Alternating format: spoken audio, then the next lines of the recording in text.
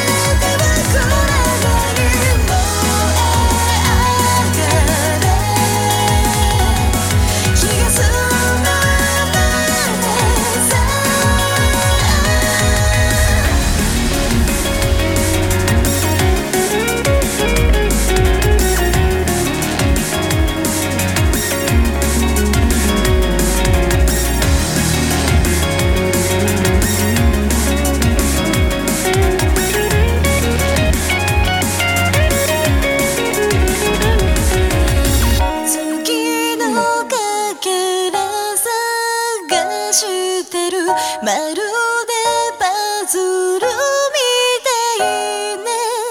空から落ちた涙は大地を潤してる。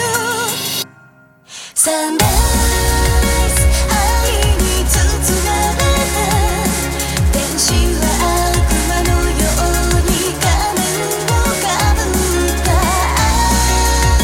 白深く深くから眠っていたエネルギー光が弾き出す。だんだんと加速する分裂は止まらない。パチパチと弾け飛ぶ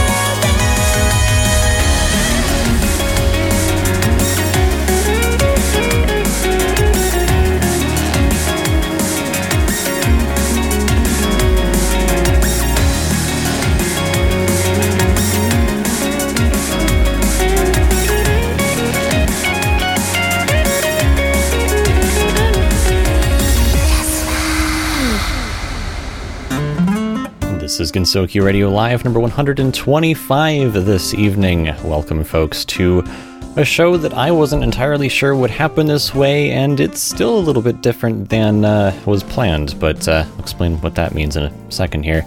With me this evening, we've got our regular co-host, DMJ654, our wonderful music reviewer who has actually not reviewed anything in a handful of months, as happens sometimes, but there you go. Yeah, hello. I'm hopped up on coffee, and I did not just figure out that I had a show here in 30 minutes. I was not out in my living room trying to get Clone Hero to work on my Steam Deck, but here I am. Yeah, I've pulled from the ether to bring you here to the show. Oh, and we also have one other person here. I guess if you wanted to take that away. Oh, hey! It's been a long time. It's DJ Koishi.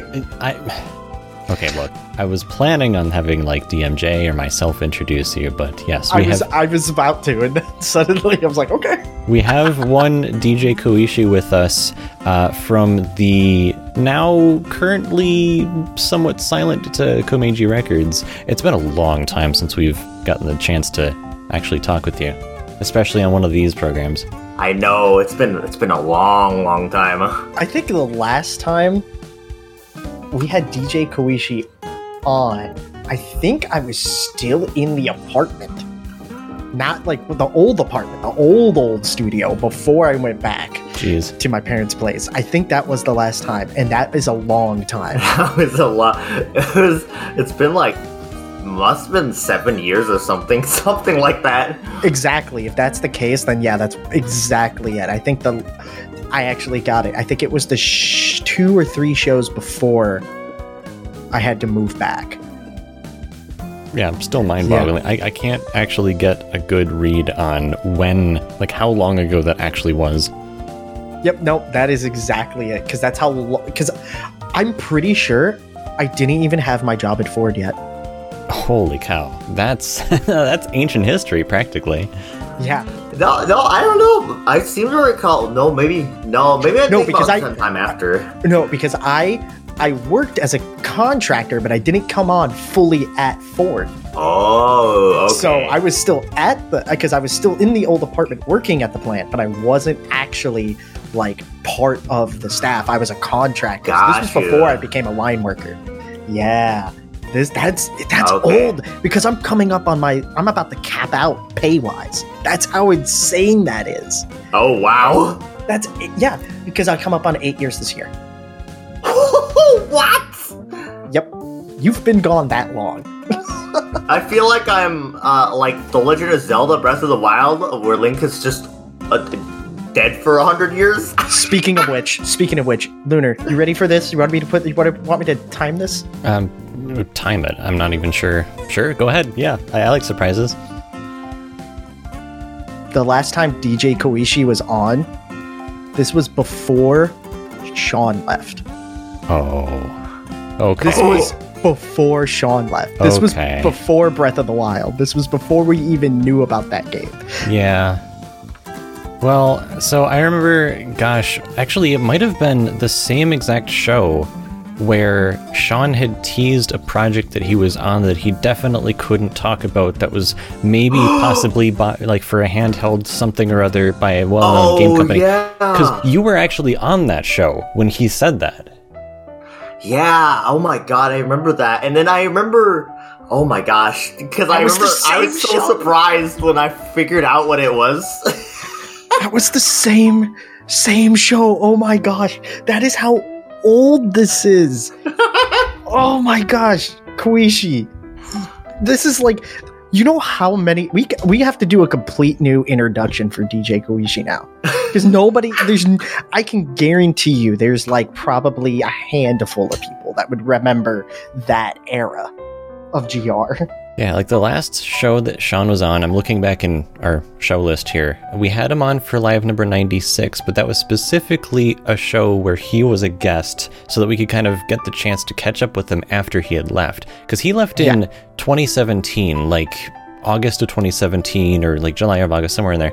And so before that would have been Holy cow. So we have to go all the way back to... We had live number 79 where we were live at Anime Boston.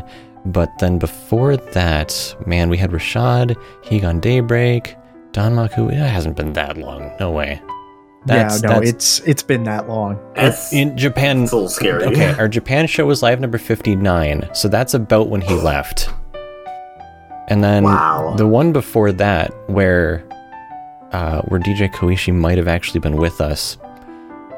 I mean, wasn't it the show that you did at her house? We had Koishi on for live number 57, which was a couple of shows before Japan, and I think that was sort of a good like precursor because like the Japan ship we went with Koishi and a number of other folks. Yeah, I'm trying to figure out like it wasn't like. Oh yeah, so we had an all staff show, live number 50, but that was a staff show. So it doesn't really make any sense. I don't know, man. It's been a long time. Dude, it's been that long time. It's been way too long. So we're trying to come in and trying to like dig through our archives and just like, when was the last time? Where is this? We gotta to come. Is it written on stone? or it's like Metal Gear 5 where Snake is in a coma for 9 years. Oh yeah, oh, God. You've been in a coma for 9 years. It's like Markiplier, you've been in a coma. What was? That is you are calling back to ancient times here, son. That was the point. Oh my gosh. Well, I'm looking forward to a new era. And new music, hopefully. Yeah. Oh, well, yeah, new music for sure. I mean, speaking of new music, right? We've got a bunch of music that we're still trying to get through in terms of, I mean, like, it's what's old is new again is kind of what the store is like. But, you know, we've got stuff that's still got to make its way out there for, you know, we've got circles like Yuhei Satellite, Shoujo Fractal, Alice's Emotion, More Sisters Spread Eye. We have some of that already. What else is in this stack on my desk? We've got the way you said that it sounded like you were like juggling a bunch of them. We've got a CD from Kissing the Mirror. Ooh, which is I know something that DMG was going to be interested in. Hello? What else here? Denkai Laboratory. Have you ever heard of them? I have not heard of Denkai Laboratory. That's a new one to me. Have you heard of Evergrace? No. I feel like I've heard that name, but I haven't heard. I heard the same thing. I think I've heard the name. I don't think I've heard anything from them though. Got it. Yeah. So. There's all of that, but then of course there's the stuff that we're playing tonight, and you may not know this, Koishi, but we have for the last 3 weeks or so been working through this sort of parade of CDs. We're just sort of, the point of the parade of CDs is to showcase to folks out there the physical side of music. It's the side of music that a lot of people just tend to kind of forget about these days because everything is digital these days. You know, you can find it on your YouTube Music or your Apple Music or your Spotify or whatever.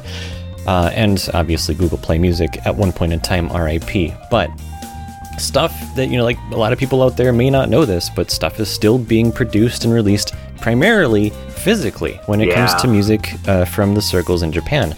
So you've got a bunch of people out there that have been collecting music for years in physical format. I've got my hand raised right now. Anyone in our chat and Discord, which by the way, if you haven't joined us over there, that's at discord.gg/Gensokyo. That's Gensokyo.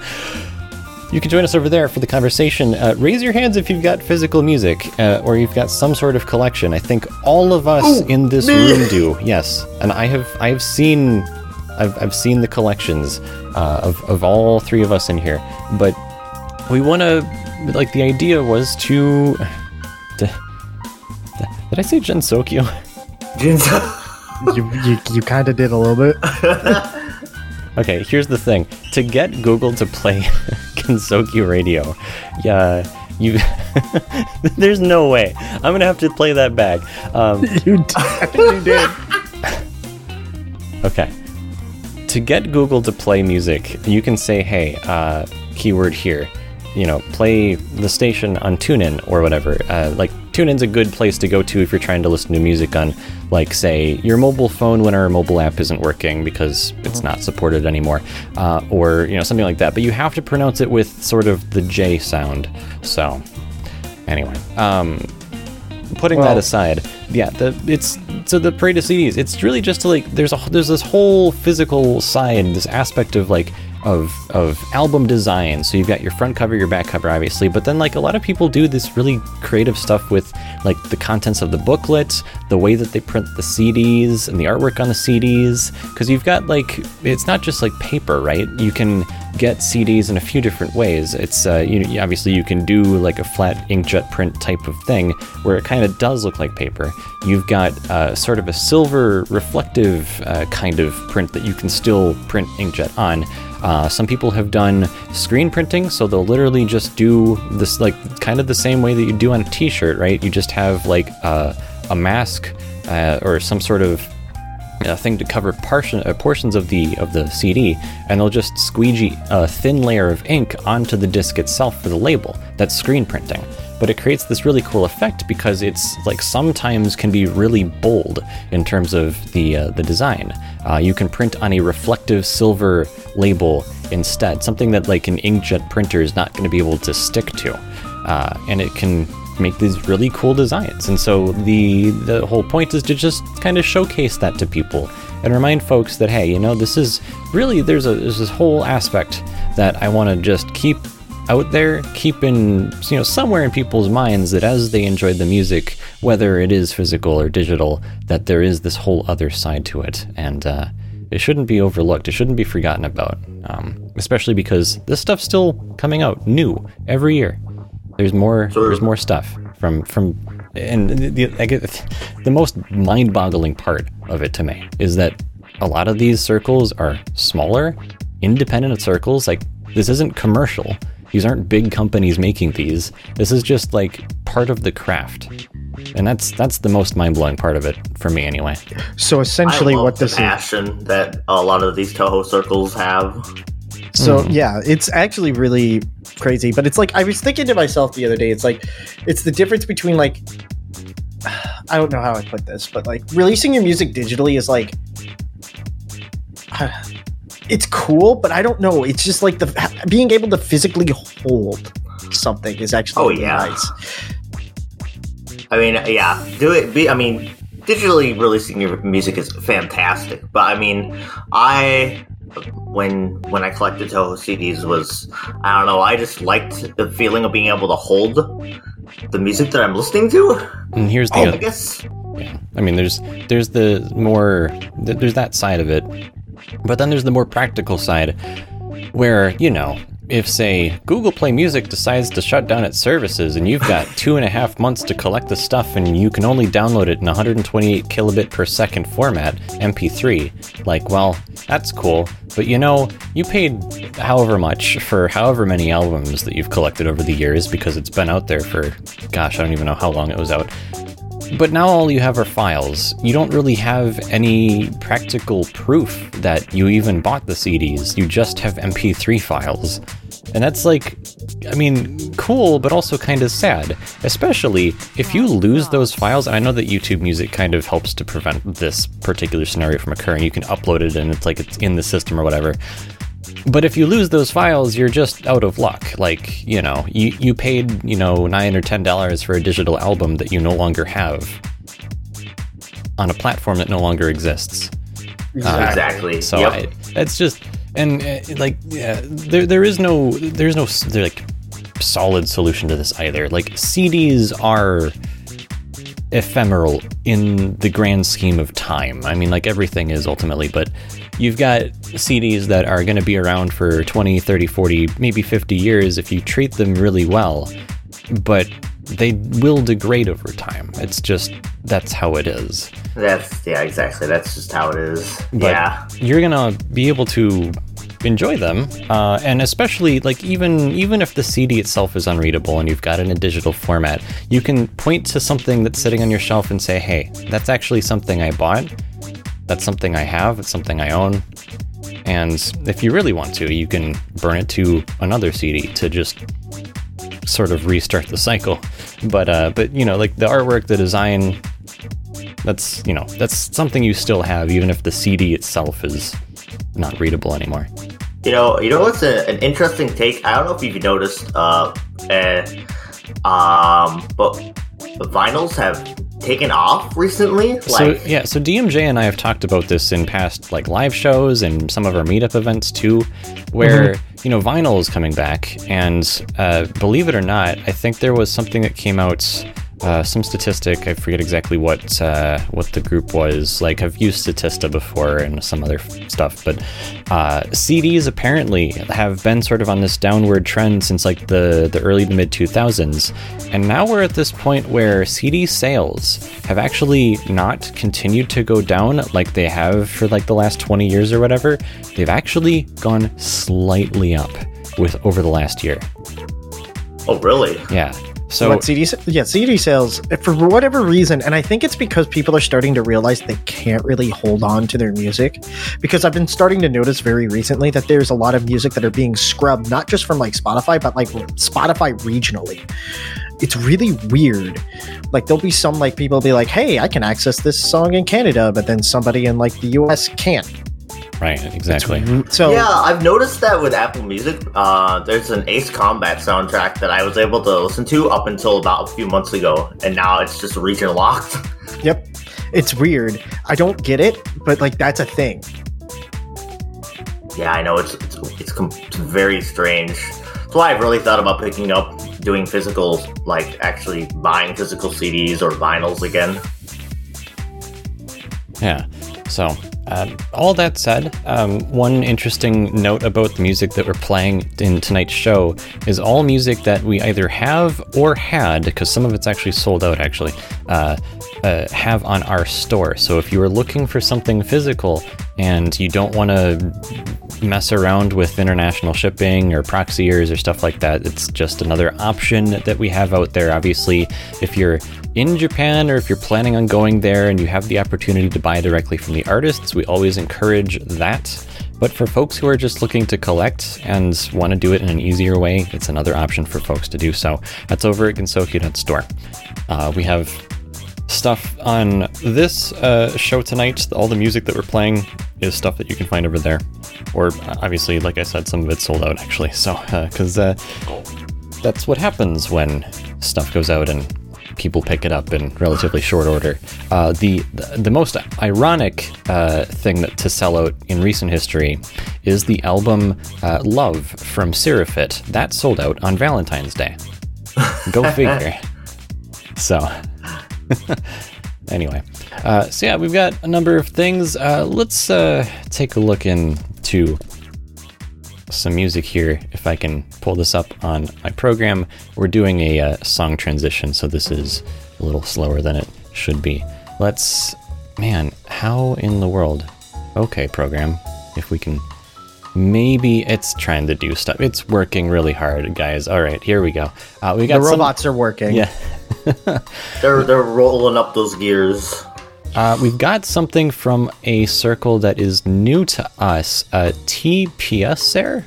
I don't entirely know 100% how to pronounce their name. The album's Conspirito. It is underrated, I think. This album is like the circle in general, and they're relatively short-lived too. Like, they were only around for like 3 years or something. Well, I think I own Conspirito, actually. Really? Interesting. Yeah. I don't know if I don't know, because I don't know if it's actually owned or it's from the olden times, but I know I have the album somewhere on my phone. Okay. So I gotta go find it. Interesting. So yeah, we've got that, and then we've got after that something from the album Sparkle. It's going to be another one from, what is it? Sound Cyclone. So yeah, something, again, I think new to us. We'll get through these, and then we'll return in a little bit here on Gensokyo Radio Live, number 125.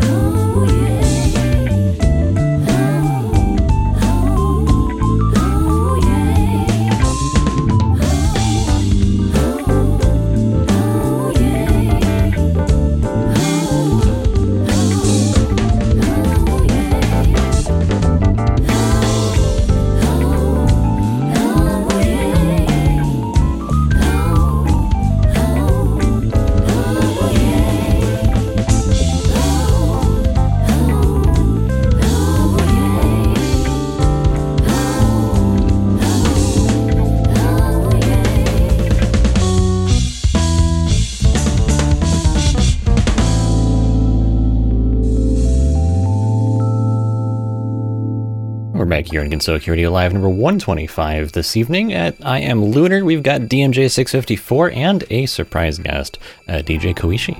Hello. Hello.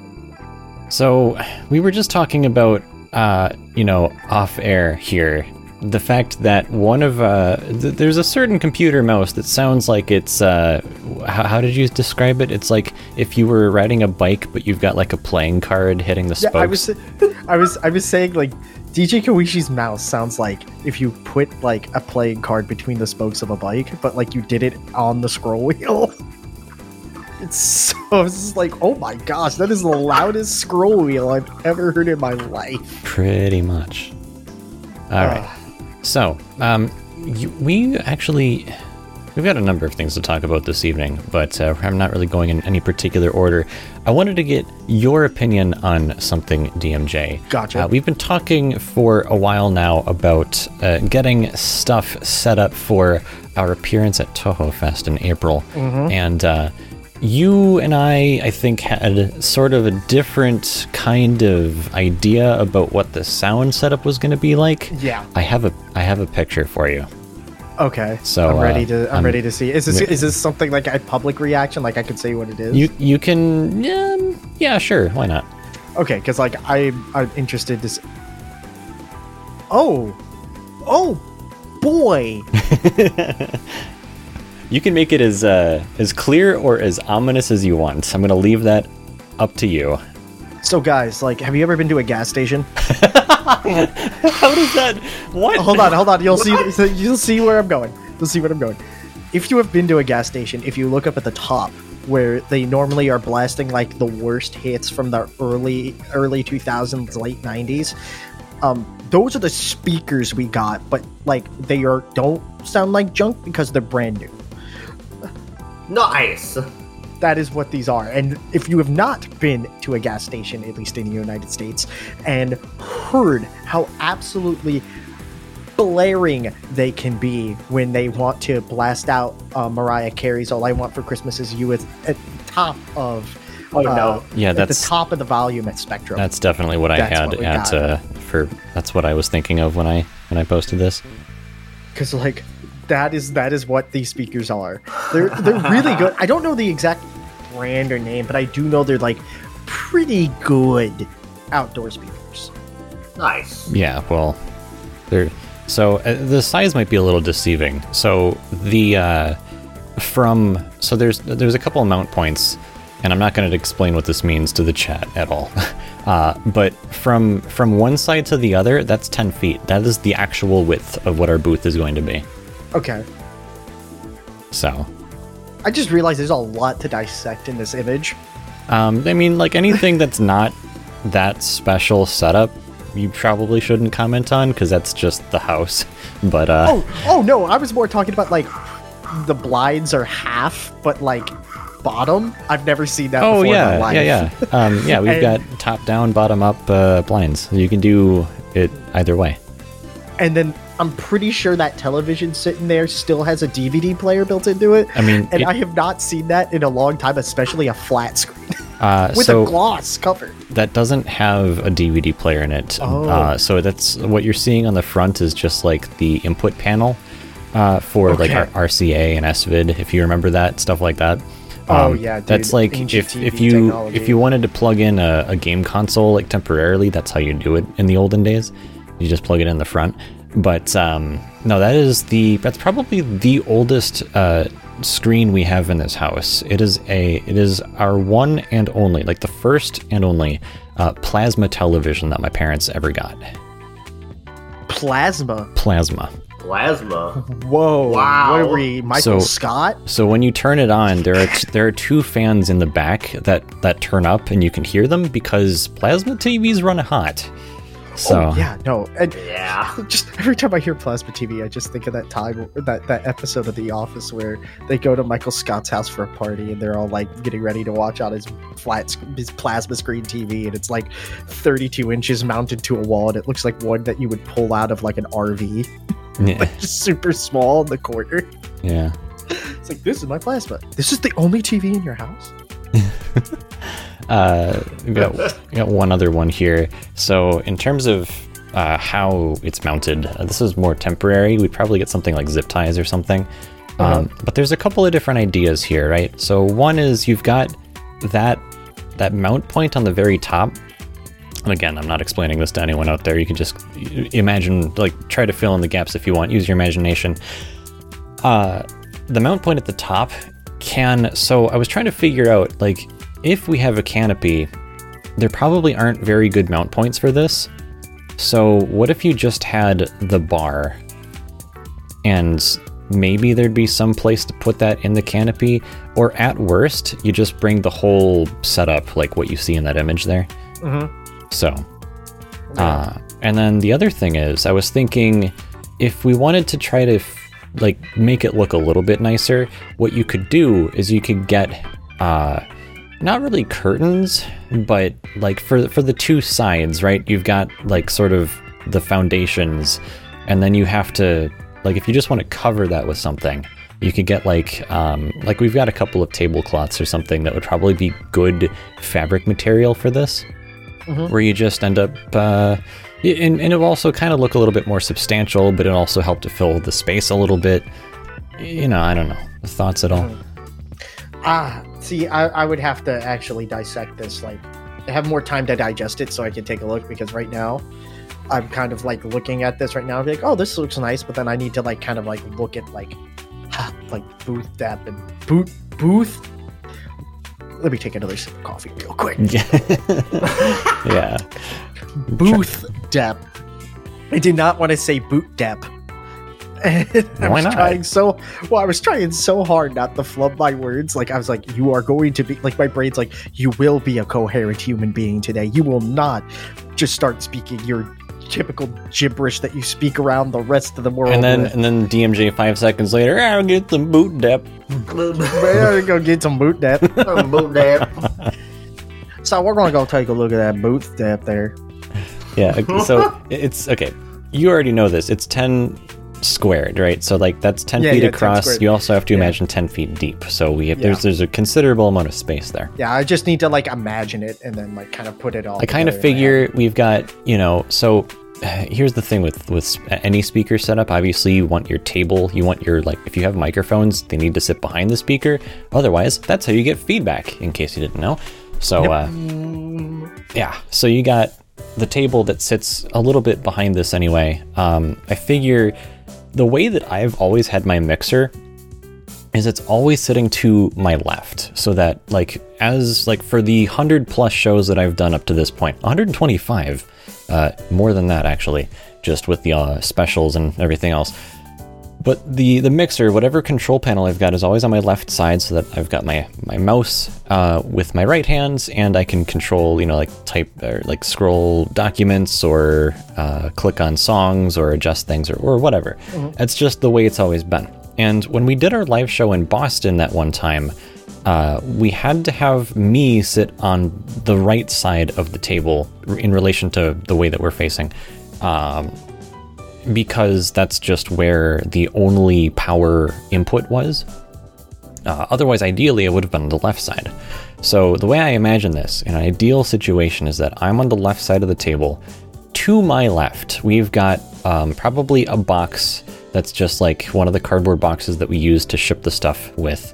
And then the newest thing we've got is, on top of that, I actually have acquired, it's still in shipping, so I don't actually have it here yet, but we have a 6U gear rack.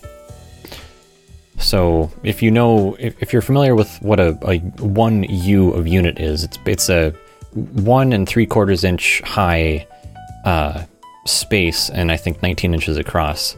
And that is what you would mount like servers in, for example, like computer servers. But also, this is a standard that a lot of other things use as well. So you have like networking equipment, obviously, like anything in the computer realm, that makes sense. But also, a lot of audio gear uses that standard too.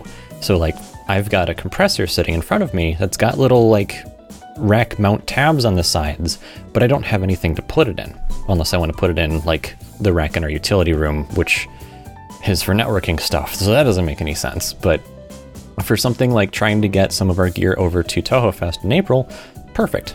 That's how we're doing it.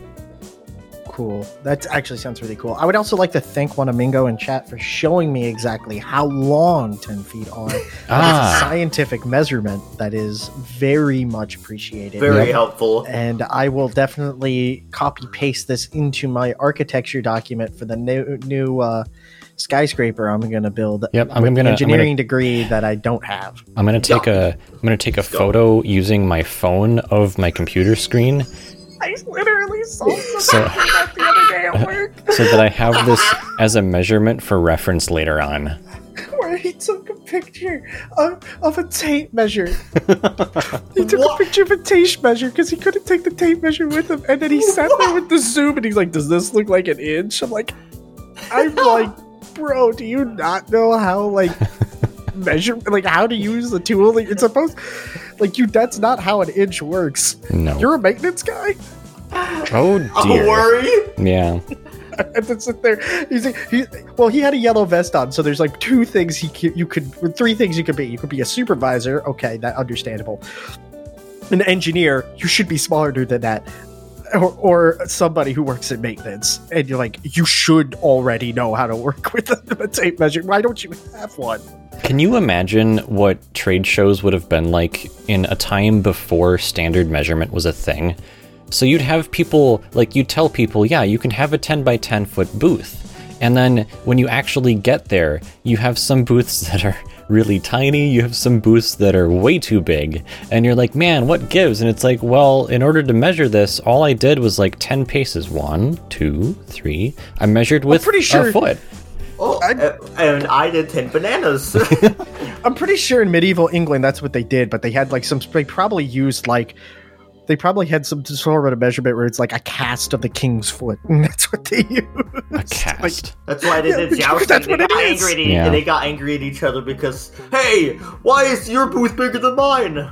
Well, if I remember correctly, disclaimer, I'm not a historian, but I'm pretty sure the foot was based on the king or queen's foot size, and literally the measurement would change depending on the ruler. So yeah, I'm pretty sure that's how it is. I'm, again, not a historian, but I'm pretty sure that's how we got this. I don't know how we got here. What? Got a show? Yeah, I was showing you an image of our speakers that we got, and then I was like, yeah, by the way, those are 10 feet apart. And then you were like, I can't visualize a 10 by 10 space. And it's like, well, I said I didn't say this, but it's 100 square feet. So that's cool. But then I actually, you know what? Wanamingo, it's your fault. I figured it out. What Wanamingo? So DJ Koishi. Ah. We got DJ Koishi here. Yeah, we do have DJ Koishi. We should probably get into it a little bit because it's been so long you've been, since the last time you've been with us. Who are you? What is it that you've done? Who am I? This is like that scene from that Jackie Chan movie. Who am I? Yeah. Oh my. I don't even remember what. So that's why it's called a ruler. Someone says in chat. DMJ doesn't get it. Right. Oh no, I get it. It's okay. just Oh, okay. that's great. That's a great one. Very good laugh. Can somebody ban that pun? Can somebody ban them for that pun? Is that a bannable offense? I can't even give them a new nickname because it's just numbers.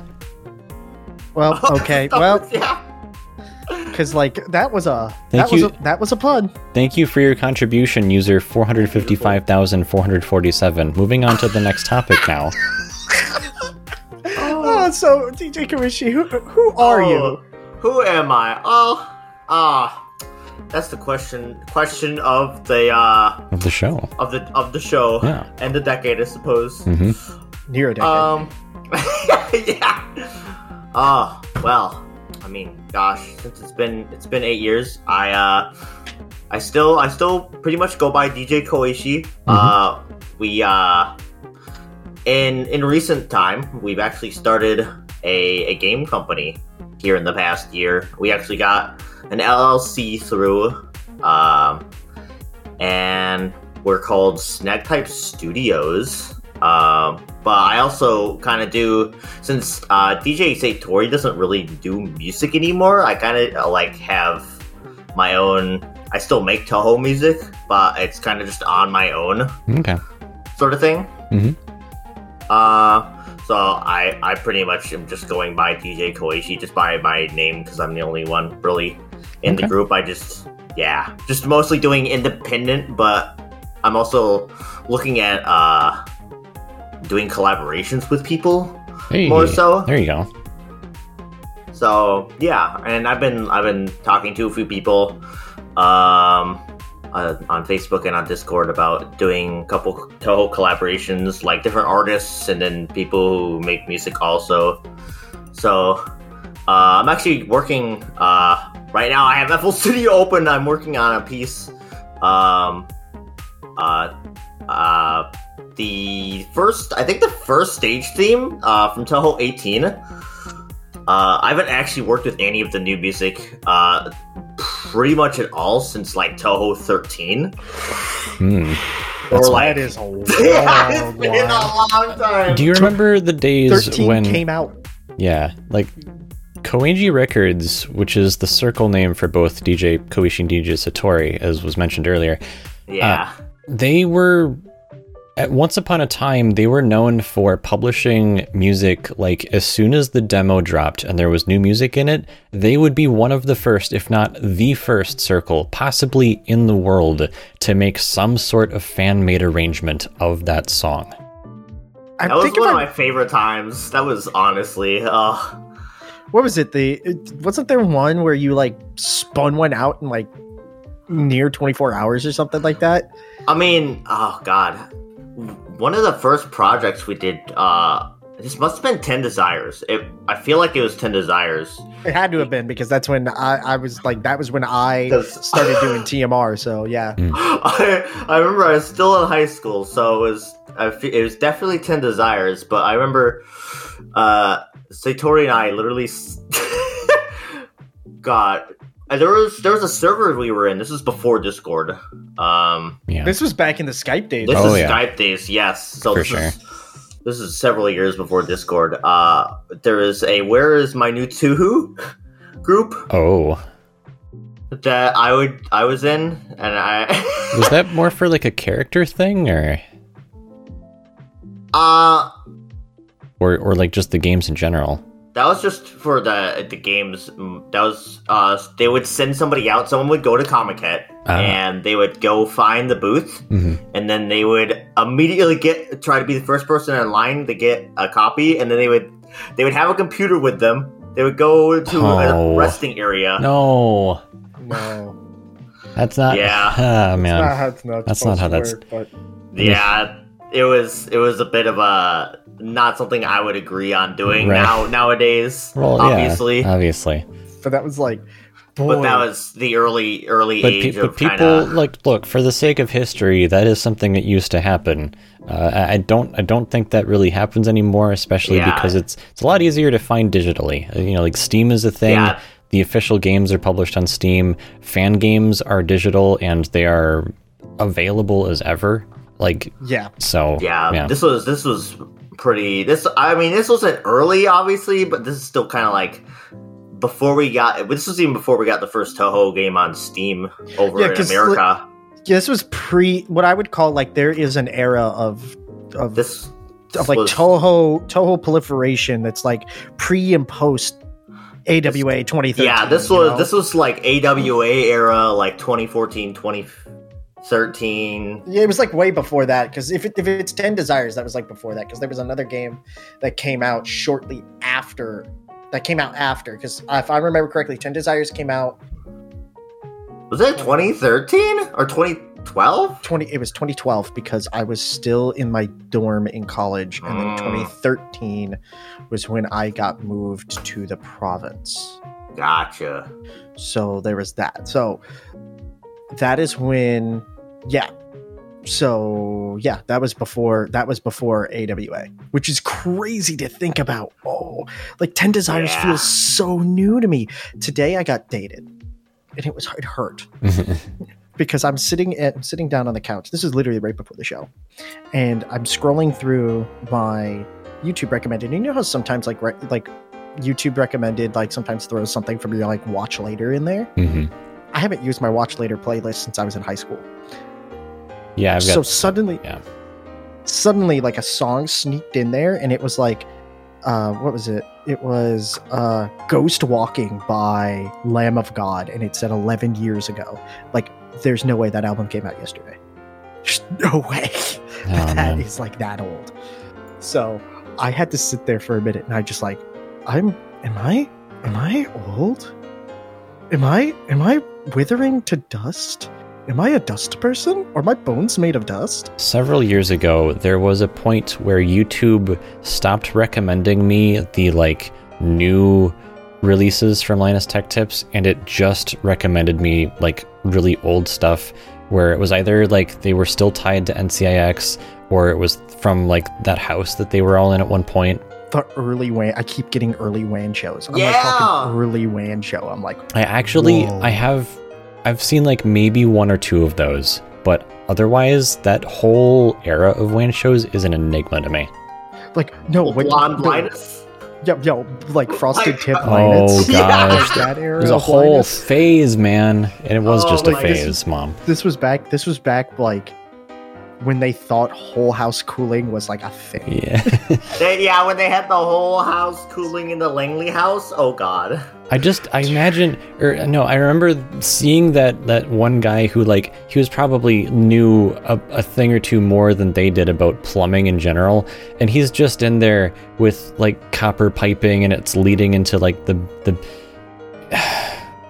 just why the radiators hanging out the window. Yeah, and on the roof, and they've got like covered with tarps or whatever for whatever reason. It's just like, man, I remember the inspector the day that they left in 2015. They go to their current building. The inspector did not like that. Oh yeah, the inspector probably is just like, Canadian inspection standards are probably way higher than the U.S. Yeah. They're probably sitting there like, oh my gosh, we're gonna bulldoze this place. Yeah, they just condemn the entire property because there's too much copper piping exposed. It's like, you can't have this outside the wall, sir. You need to have it in the wall. I feel like that's how it's going to be when they eventually have to leave like their new office, this current campus. They're just like, they're going to look at all the cabling and stuff that they've kind of snuck around that whole place, and they're going to be like, so like, are you guys stealing cable or something? Or like what? Because there's a video of them they did recently where they literally traveled like from, because they have two campuses now. They have their regular campus and then their new workshop. Yeah. And so they literally took a cable, an internet fiber cable, so they didn't have to pay for two different sets of like really good fiber internet. They tried tackling that problem a couple different ways. For anyone who's not aware, all you need to know is that there are basically two different buildings that they're trying to get internet to, right? So they've got their main building, but then they've got the second one that's still relatively newer. And they did, I forget exactly what it was called. It was like Whale LAN or something. They basically did like a LAN party for a little bit in this new building that they had before they started putting a bunch of stuff in it for the lab. Anyway, so the internet problem, right? One building has internet, one doesn't. They tried doing this a couple different ways, and that's the same song, thanks, scheduler. They tried doing this a couple different ways. They tried doing it wirelessly with like one of Ubiquity's really fancy wireless internet beams or whatever. Like basically they got onto the roof of both buildings and then they positioned two satellite dish looking things at one another to form that link. And it was really cool. Like I think you could get like up to like 2.5 gig internet doing that. So it was really cool. But for whatever reason, they decided to do the low-tech route as well, or try it, where they literally opened up one of like the fire exits from their main building. They had this absolutely gigantic spool of cabling that was like, I mean, he references this spool that's like basically almost as tall as he is, and he's like, yeah, this whole thing was less than $1,000. Pretty surprising, right? And he proceeds to just uncoil it. He takes the cable, which is like an inch or two thick. It's ridiculous. And he just hauls it over his shoulder and he starts walking the like 300 to 500 feet or whatever it is to the other office. And he does this by pulling on the cable continuously, going behind like this fence and through all these trees. At one point, one of the other tenants in that area was like, you with the city? Because he's got like a hard hat and stuff to protect his head from like the branches and stuff that he keeps running into. And he's like, oh no, I'm actually just like cutting down this what is it? Buckthorn, like this, you know, like these little invasive trees, basically. Yeah. And he's like, oh, well, okay, you're not from the city, you're another tenant, but you're also like getting rid of those annoying things. Great, cool, sounds good to me. And then he just kind of left him alone. I swear, like, that was a great episode. There is there's just something in the water up there. It's like, for me, I would just be like, yeah, it's called Celsius. It's called Celsius. Oh gosh. So we kind of got into what you were doing, like, between the last time we talked to you, but and now, and it just feels so long. It's insane, isn't it? Like 8 years. So long. You got okay. So you talked about you opened up a game studio. Have you released anything yet? No, right now we're in the middle of. So we have 3 people right now. It's myself. Mm-hmm. Then we have James and Reg. James, the one who is formerly DJ Satori, is the one who's doing most of the front-end coding for the game. And Reg right now is doing most of the asset building. Mm-hmm. And then I am doing most of the, pretty much anything else that needs to be done in the studio. So like music-wise, making sound effects for the game, and then marketing outwards of our game studio. Okay, so like you said you got a project probably in the works. Yes, yeah, we do. So right now, because right now we're kind of mixing through what we want to make, because we've started one thing and then we'll be like, okay, that's interesting, but we want to try something else to see if we really stick on something. If you get it, like, we want to really, like, want to make a game, but we want to really make sure that we want to go all the way through with it, pretty much. Mm-hmm. We don't want to get halfway and be like, oh, I don't want to make this anymore. Right. Okay. So, right now we're sort of just trying to figure out what genre we want to make. We've made a lot of prototypes for things. We've made it like an Ace Combat sort of typed game. And we've done like a shoot 'em up sort of style. We've tried kind of like just a bunch of different ideas. And we're just kind of trying to decide what we want to do first. What our first release is going to be. Makes sense.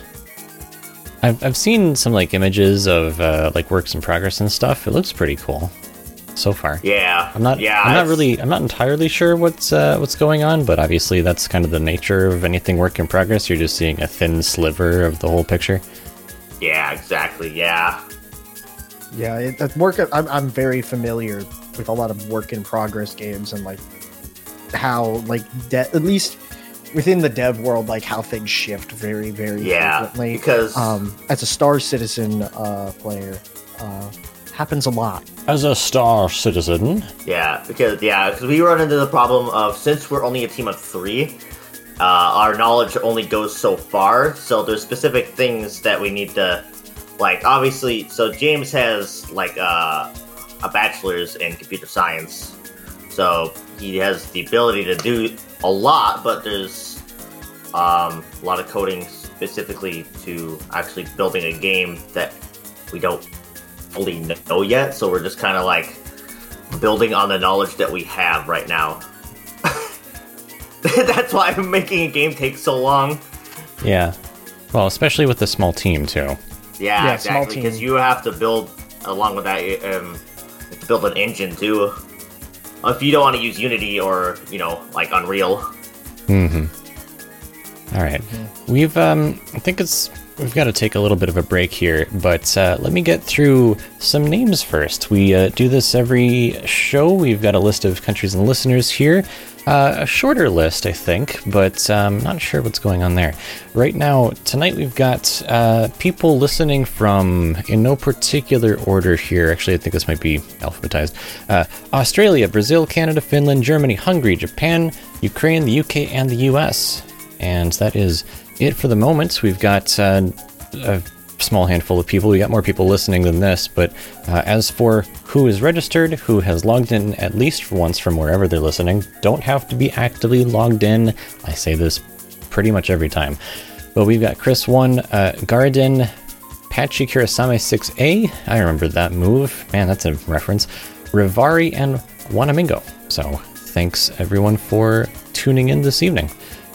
All right, let's head into a couple more things here. We've got one thing from Dematori. After that, something from South of Heaven. Both of these, of course, are available on our store. So we'll get started with Dematori and be back here in just a little bit. Gensokyo Radio Live, number 125.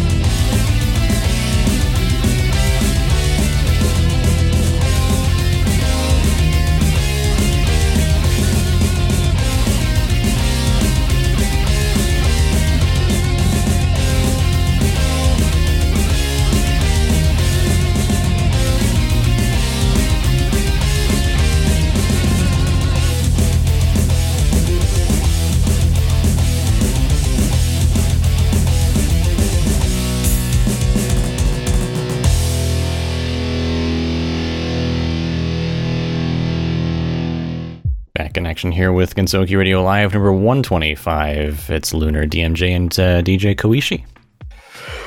Hi. Where did we leave off with the topic? I think we were trying to figure out who DJ Koishi is. Didn't really fully know who they were themselves, so we're just kind of trying to help them discover or rediscover themselves. Yeah. Discover. Who am I? I just woken up from like a coma. We already made that joke. It's been 9 years. Yeah. It's been 84 years. Oh, when we get into Halo 4, you're gonna learn what a coma can do to somebody. Okay. We're gonna be getting into that. We need to schedule time for that. Am I supposed to be? Is that a threat? Am I supposed to be concerned or? Well, it's jarring, which is why I have to have like 2 like preamble sessions prior to us playing. Jarring is that supposed to be a pun for some sort of like cryo sleep pod?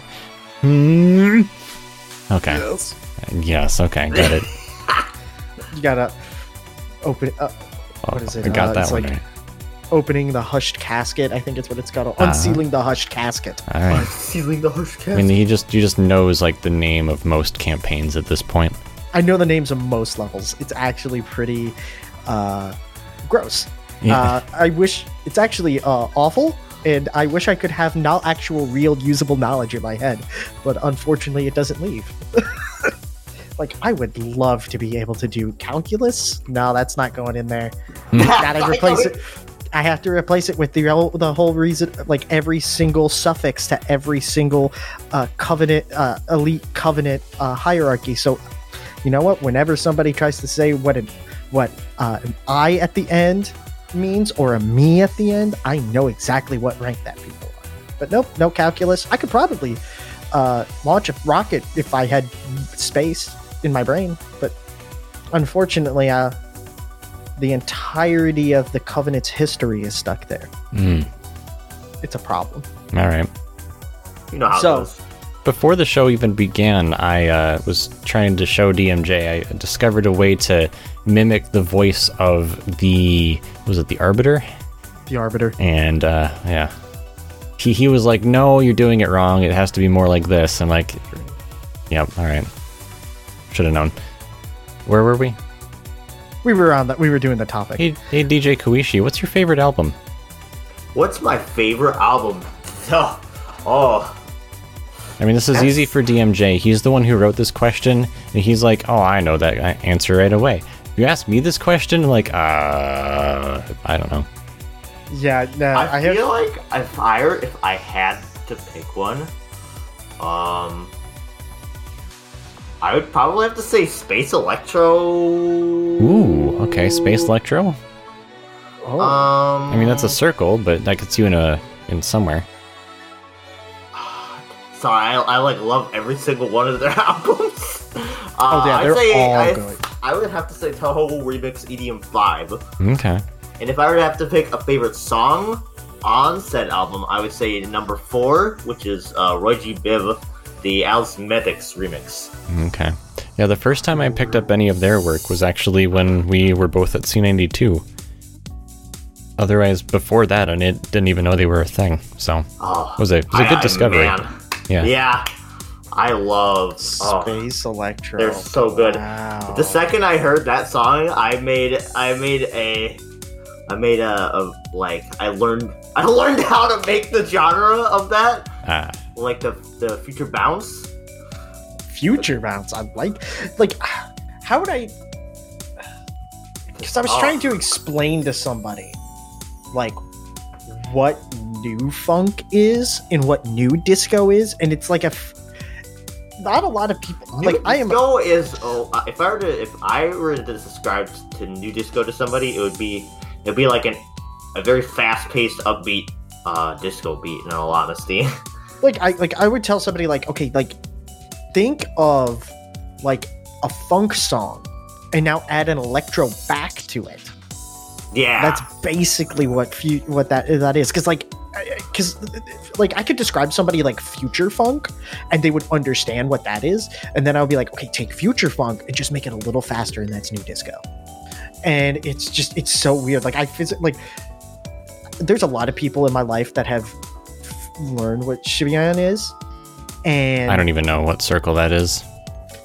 You're gonna make me pronounce it, and I know I'm gonna butcher it. I'm just gonna drink my coffee here and not embarrass myself. I'm gonna play the game. The game sucks. It makes my head hurt. It makes me. Hey, question: If we were to back in the day when we had like verification, the 3 questions for our Discord server. One of them is who created the Toho Project series. What would DMJ's answer be? He doesn't want to say it because he doesn't say it like most people. Son. Yeah. Or, yeah, because I back in the day, I owned a Zune. And the way it's spelled in my head when I see Zune is Zune. That's the music, the music player. So when it comes to the person who made the Toho Project series, because it's missing that E, it's not pronounced Zune. You crazy? Listen, look. I don't make the rules, DMJ. I try to adhere to them. Language is a construct, just like time. I mean, you're not wrong.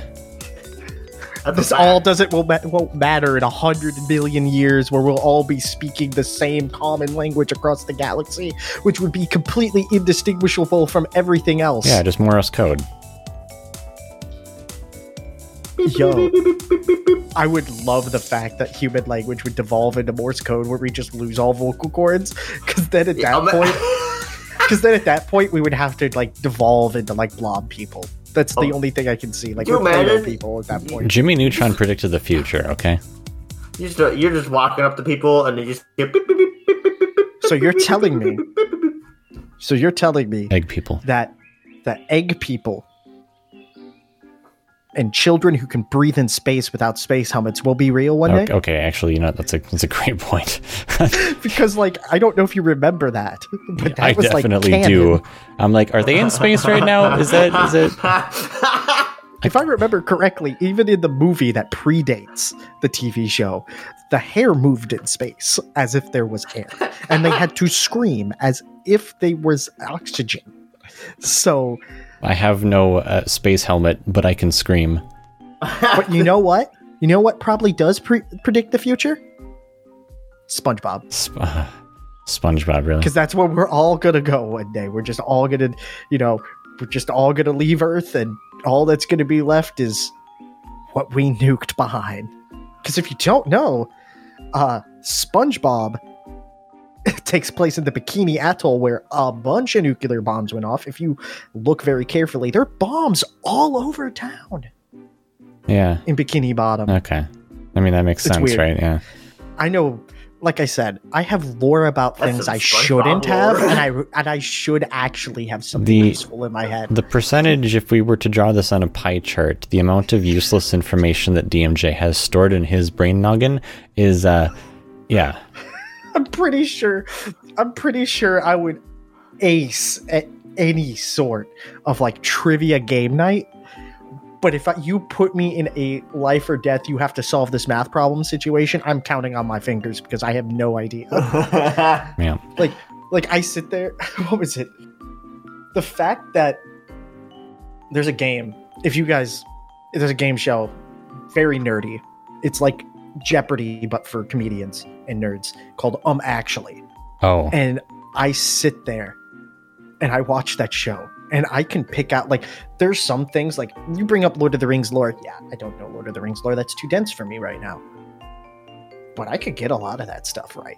Nice. Because the whole premise of the game is, like, they read a prompt, and you have to find what in that prompt is untrue. Mm-hmm. And the only way you gotta be like, actually, this person didn't do this. So you're correcting the prompt, basically, with your answer. Yeah, that game show, by the way, is hilarious because they have nothing but like top tier comedians on there. Is it the same people that do like Game Changer and stuff? Yep. Okay. Brandon Lee Mulligan and all of the cast. Boy, howdy, is that fun. That is a fun game show to watch. I could watch that all day if I could, but there's just too much lore in my brain. Yeah, in case you want to know where some of the folks from like College Humor went, just look over there. Yeah, look at Dropout TV. I have a subscription. It's actually top tier comedy. If you have not seen Game Changer, Make Some Noise, actually anything from Dimension 20 is absolutely. If you're a D&D fan, oh my gosh, Dimension 20 is some of the best stories I've ever heard. Mm-hmm. Oh my gosh, it's so good. And then, yeah, that's a thing. So, Koichi, I got another question for you. Sure. Yes. Oh, wait, I'm not Koichi, sorry. Yeah, you're not.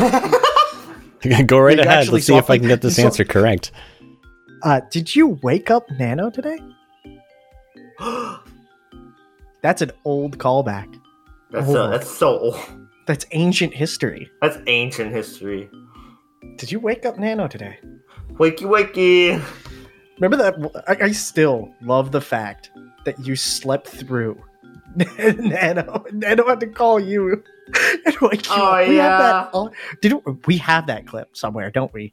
Yeah, we do somewhere. It's the funniest thing ever. That was Skype call days, right? Is that Skype? Or was that... So that call actually happened on a real phone. Well, I know it happened on a real phone, but we were all together in a call together, I think. And then that's when Nano put it on speaker. He's like, "You were supposed to wake me up, and you were waking up."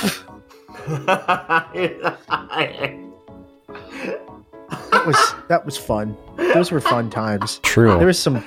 If I can find it before the end of the show, I'll play it for you guys. Oh my gosh, it's so funny.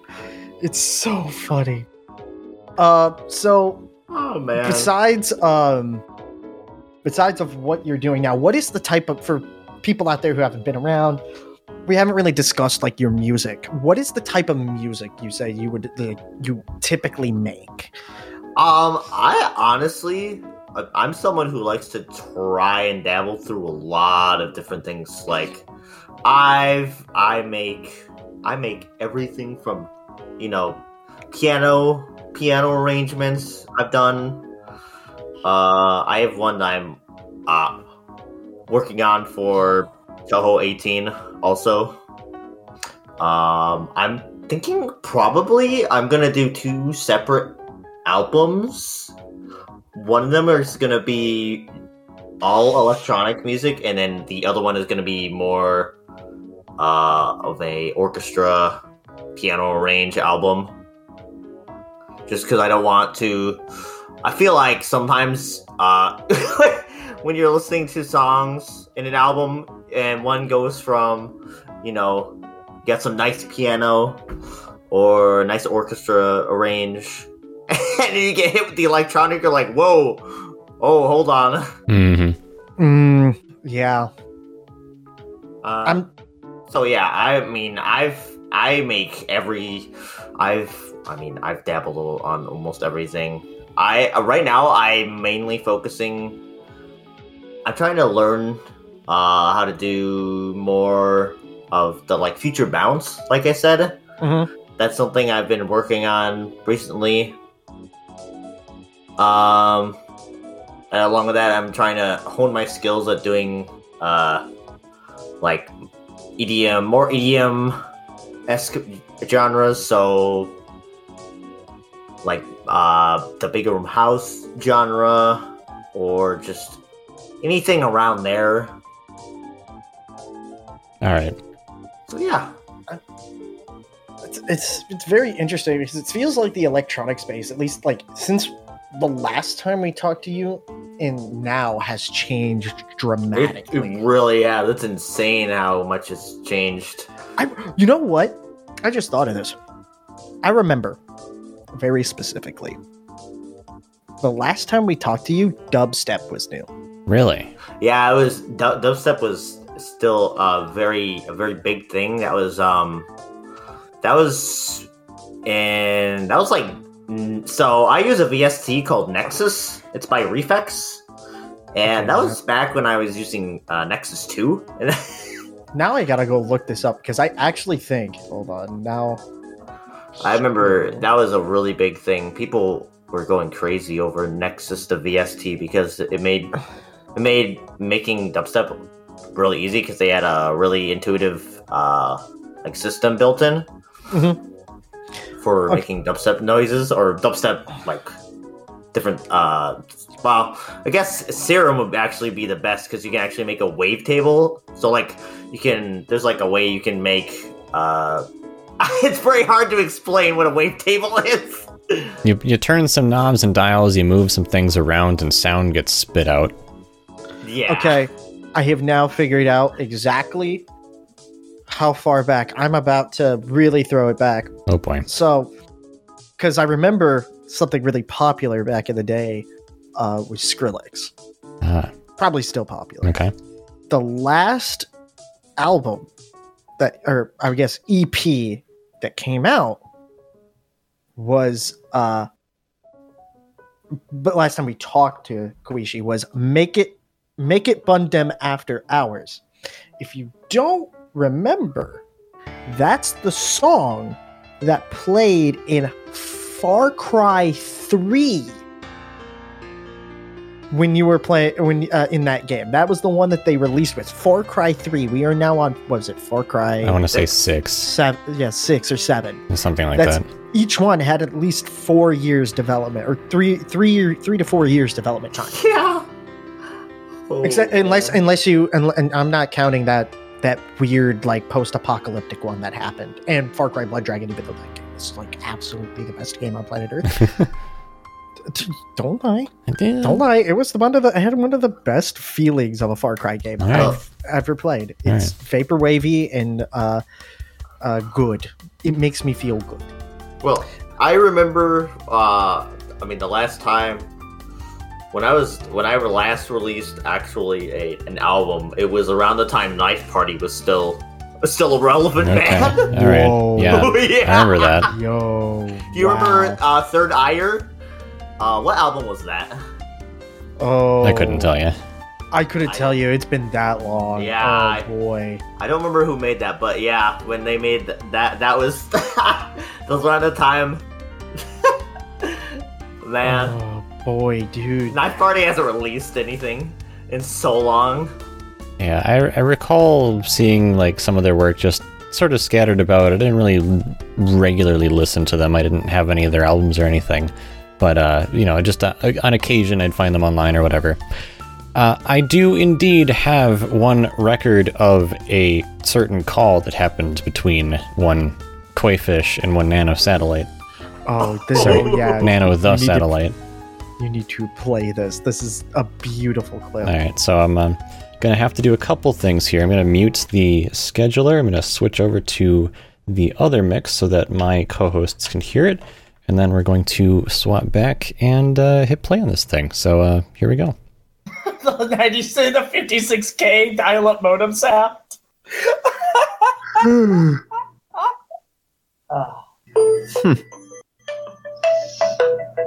That's not the sound of a modem. Is that Koichi calling you to wake you up? Good morning, Koichi. How are you?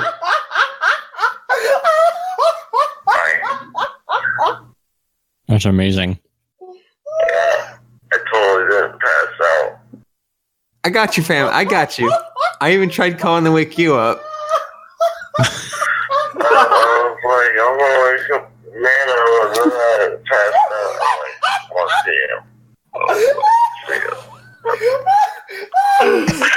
damn. Well, good morning, darling. How are you? I'm tired, man. Well, I'm waiting for you on the internet. You better get out of bed. I'm sorry. All right, sweet cheeks. I'll see you on the internet. Bye-bye. I'm sorry. Somebody call an ambulance. He's just gone. Somebody call me an ambulance. I hope I provide some enjoyment for you. Oh my god, that was wonderful. Oh man. Oh, forever. That is going to be. That needs to go somewhere. Just. Yeah, that did go somewhere. There you go. That is an ancient, like. That is ancient. Oh my goodness. So that is something that's still available on an album that we have up there. It's more of sort of I don't know if you can really call it an album. It's more of a compilation. Yeah. Gensokyo Radio Behind the Scenes Volume 1 is available out there on Bandcamp. It is actually it's effectively free. It's name your own price. But if you want a physical copy, we also offer those for $8, and you can get that through there. That's really another thing we should have on our store, actually. But yeah, it's an option out there. It's just another way to get it out there. So yeah, it's kind of funny because if I remember correctly, that was still back in my old studio, like I said, like way back in the day. And if I remember very correctly, I was sleep deprived that night because I actually had a paper due. And I was just absolutely losing it because I was delirious, basically. And I'm just hearing this situation unfold before me, and I just could not contain my laughter. I just could not. I just absolutely had to lose it. I was just like, I'm done. I really love my I've just woken up voice. Oh, what's happening? I totally didn't get out of bed. I think the realization that Nano had to call their alarm clock to wake up is the funniest thing to me. Oh. Yeah, we've got other classics such as Order of Operations. You can literally, during our show with Nelson the first time, you can hear me unfortunately take a sip of water or something, and of course someone was still out there cracking jokes, and that didn't go very well for me. No. That was also at the same time where my desk was like literally 2 steps away from the kitchen, so I could resolve that real quick. But yeah, good times, I suppose. So another question. So you're working on a lot of this new music, and you've talked about some of the equipment that you use, DJ Koishi. What is some of the things that you use, and what can you recommend for people who want to start kind of getting into making Toho electro ranges, or even just like what's a good first step to kind of start the process going? So I mean, I personally suggest you can get demos of FL Studio. That's a really great way to start. Yeah, to just mess around and stuff. Yeah, because FL Studio demo gives you a lot of options. It does. If you want to save though, I think you can't reopen the file, so that's something to look at. But I think standard FL Studio is not too expensive. DAWs are usually DAWs, aka digital audio workstations, are usually in the range of starting between like $59 and it goes up. Like the really big version or the full end version of FL Studio is like $399, something like that. I think Reaper is $60 a month, but I think if you want to go commercial, that's like the same price as. I'm sorry, did you say a month? Not a month. It's one license, but I think like the license for the what's it called? What they call the enterprise version of Reaper is like 300 something. Okay. Yeah, so DMJ's used Reaper. I looked up the prices as of this show anyway. Obviously, they're going to change at some point. But the FL Studio Fruity Edition, which is the cheapest offering, is $99. And then it goes all the way up to the All Plugins Edition, which is $499. All Plugin Edition. So, yeah, there's FL Studio. DMJ's used Reaper. I use Audacity for these things. I've also tried out Pro Tools, some other stuff, but Yeah, I also have Audacity. I've messed around with FL Studio just to but. And what's really interesting is I've been hearing a lot of more mashup albums being made with Audacity lately, like completely within Audacity, and I'm actually kind of impressed at how powerful it can be for how bare bones it is. So that's a good one. But like, what are some of the peripherals that you kind of like recommend if you're getting into this thing? Because I know a lot of this can be, you can kind of digitally do it. Honestly, oh my goodness, my voice just like exploded there for a second. Yep. Oh my goodness. But yeah, honestly, FL Studio 21 is really fantastic. If you buy the $99 version of it, it comes with a lot of things that will just help you right away. Like it has good mastering tools. There is a VST that is built right into FL Studio. It's called Flex, and it has a multitude of just pretty much every different type of instrument you would want. Like pianos, it has different orchestra, it has electronic, different it has leads, like different synths. It's like actually pretty fantastic. So, and really the thing is that like you can, with basic FL Studio, you can start like making anything. Honestly, it's pretty powerful. Yeah, it's quite a powerful tool just on its own. But like. And I like that we've gotten into this topic of like how people can get into this, because this is one of those things where, again, like I mentioned this at the very beginning of the show, a lot of like just huge creativity comes from people who are just fans of the series. We started out by talking about the physical designs of albums and things, and that's just one aspect of it. But if you're just looking to get started, be like, hey, I think music's cool, it'd be cool to make some, how do I try this out? Well, here you go. The biggest limitation is, of course, that you can't reopen a save file in FL Studio without buying it.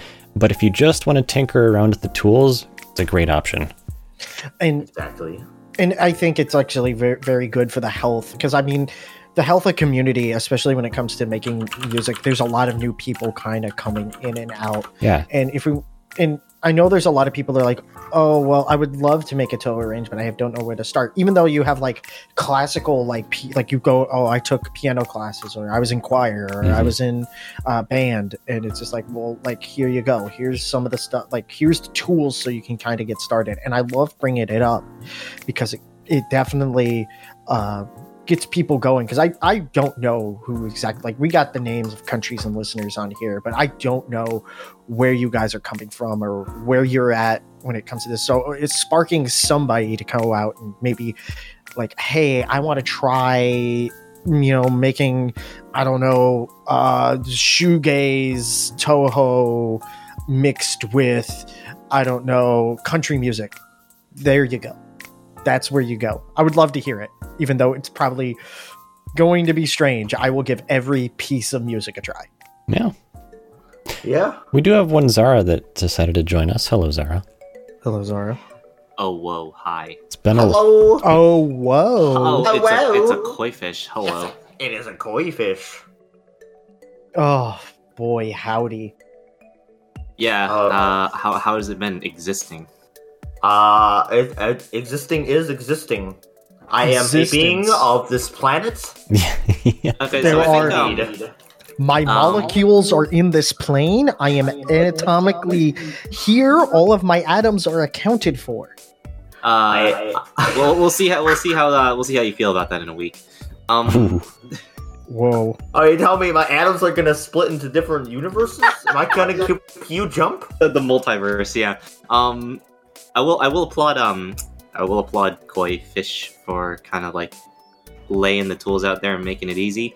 But at the end of the day, the thing that I will add is that once you have those tools, once you know how it's done, the technicals are pretty, like, technical how-tos are pretty easy. It really comes down to, do you want to do this? Do you want to just get it? You just got to jump in there and do it, and know that the first few times you do it, it's going to suck, and that's okay. Just keep doing it. Yeah. Yep. Confidence is like the key thing. That is one of the first things that my vocal teacher told me. It's like all of this technique. Your first composition will be terrible. Your first video ever will be terrible. Just put it out there. Don't care. You gotta keep going. That's what I've learned. My problem was that my music. So I hit this point where I was like, man, I really like this. But then I was like, garbage, trash, terrible. Get out of here. Yep. And then I was like, oh no longer like it. And then there was this like 6-7 year period where I was like, I would make something and then I would throw it out. Make something, throw it out, and I would not put it out there. Also, put a deadline on yourself. Otherwise, you're never going to stop trying to fix something that doesn't need to be fixed. See, that's exactly. That is something I always try to teach people, especially like if they're starting to get into just creating in general, whether it's art or something. Like I always tell people, like, you are what you want the thing to do before you start, and then you need to force yourself to stop once you reach those goals, because otherwise you will never stop. You will always be your like worst critic, and you're just going to have to accept the fact that other people might say this is good, and it might be good, but you need to also don't lose that. Always continue to be your worst critic, because that's the only way you can improve. And that is at least the way that I've kind of approached it, at least when I've been trying to reteach myself how to sing again, because it's been a long time. Last time I think I actually started singing, I've been taught, like, learning how to do growls and screams and stuff like that. I've actually only recently have started to get my cleans back in order, and it's one of those things where it's just like, you got to know where to stop, but also know like where your points of improvement are and take those in. I find that very, like, I don't know, it might be a meditative thing to me. Never compare yourself to somebody else. Never. Exactly. Ever. Never. That was a big problem I had. There is no accomplishment in being better than someone else. That's easy. The real challenge is being better than you were yesterday. Yeah, exactly. My problem was I started listening to Camellia, and I wanted to make Camellia music, but Camellia is like really good, and then I wanted to sound exactly like Camellia. I think everybody wants to sound like Camellia when Camellia goes hard, because like, I'm not kidding you. When I first heard a Camellia song, I'm like, this is like if Snail House decided to go absolutely bonkers. Yeah, right. I was just like, yo. Which is like, those are words. That's a sentence. That's a Snail House going bonkers, bro. That's Camellia. Okay, I haven't heard. I need to go back. I used to have a ton. Snail House is very I have a ton of Snail House saved on my Spotify. I should go back and listen to Snail House again. I need to go back through some of those albums. I need to deprogram myself from Sleep Token. You have no idea how like addictive Vessel's voice is. Like, when we were just now talking about like, don't compare yourself to everybody else, that was my issue. I kept trying to do the British accent even though I couldn't do a British accent in my vocals. British.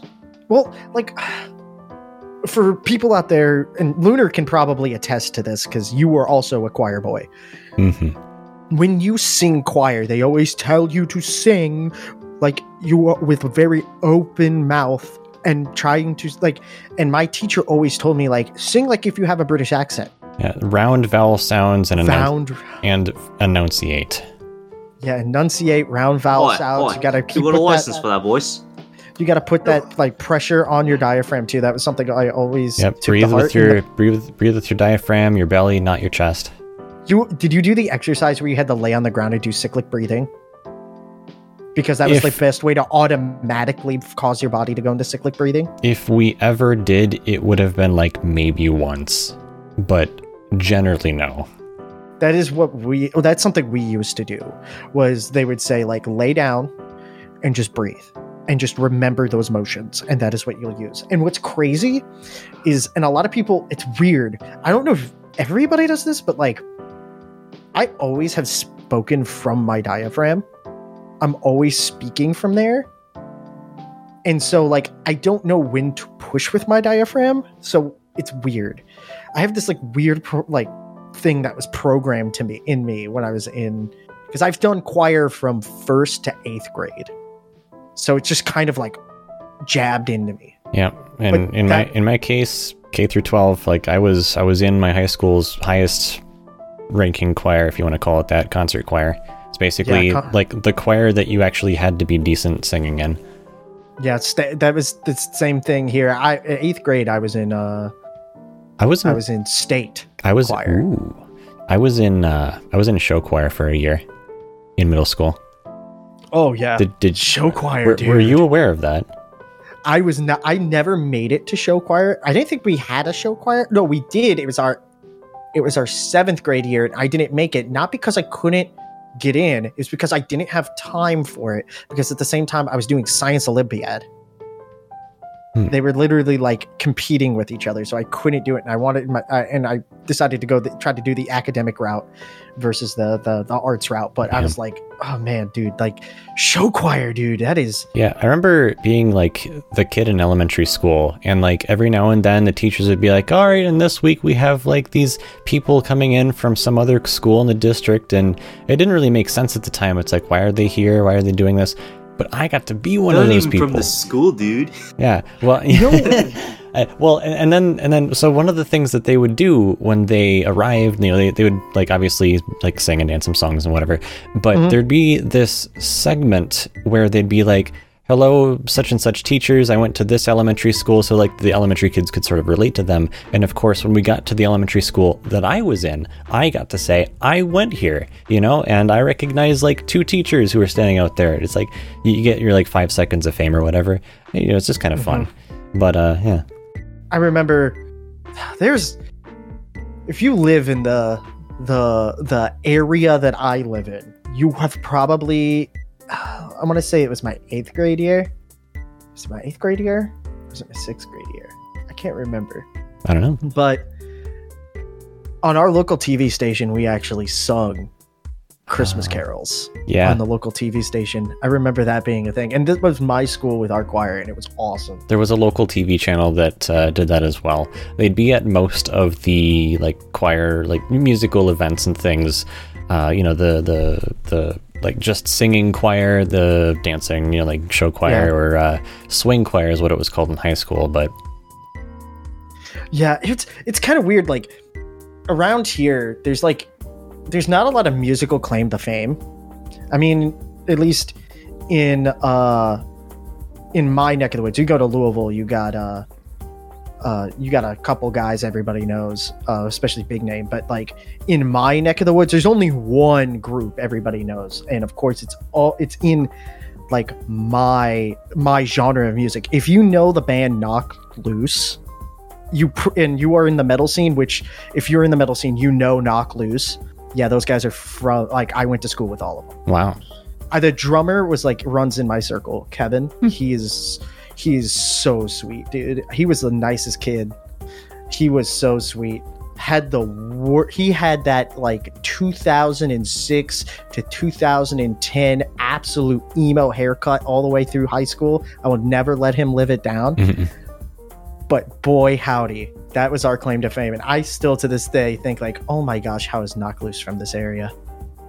Like there's nothing, like I remember like the local bands that used to roll around here, and I'm just like, man, I really wish I just like bit the bullet when I was a kid and just did a band. I really wish.